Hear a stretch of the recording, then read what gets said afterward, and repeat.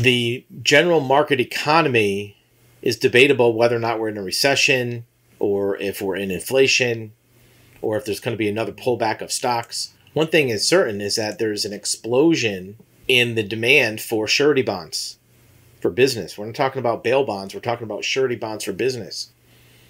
And a lot of this demand happens to come from companies looking to replace other financing facilities or credit facilities, such as lines of credit, such as capital reserves on your balance sheet, by using a surety bond to entice business partners to go ahead with a project.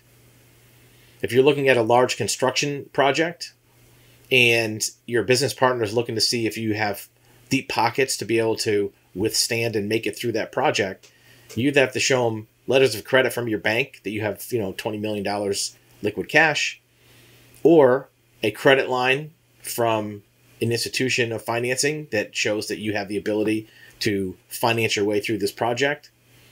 And if you don't have those things or can't get them, you may have to resort to a surety bond. And certainly a surety bond has a lower cost. You pay a one-time premium for that surety bond, and it may be able to entice your business partner or your client or your vendor to go ahead with a mutually beneficial project.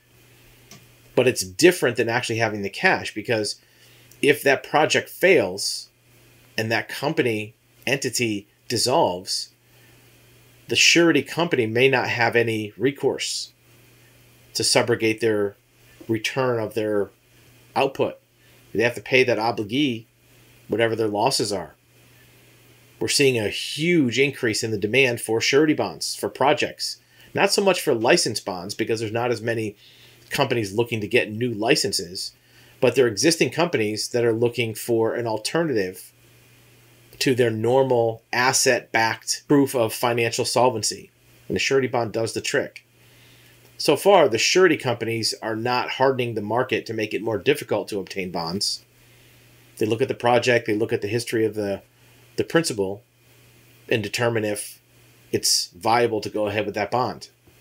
Look, if you're the obligee, you really don't have a lot of downside, because that bond should make you whole, as long as you verify the contents of the surety language to make sure it matches what you're looking to indemnify yourself from as far as exposure.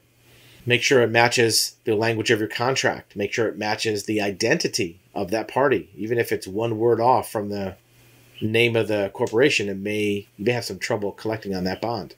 So this is something that is an indicator of financial solvency of the general market. If the demand for surety bonds is through the roof, it's because exactly what it says here, financial instability.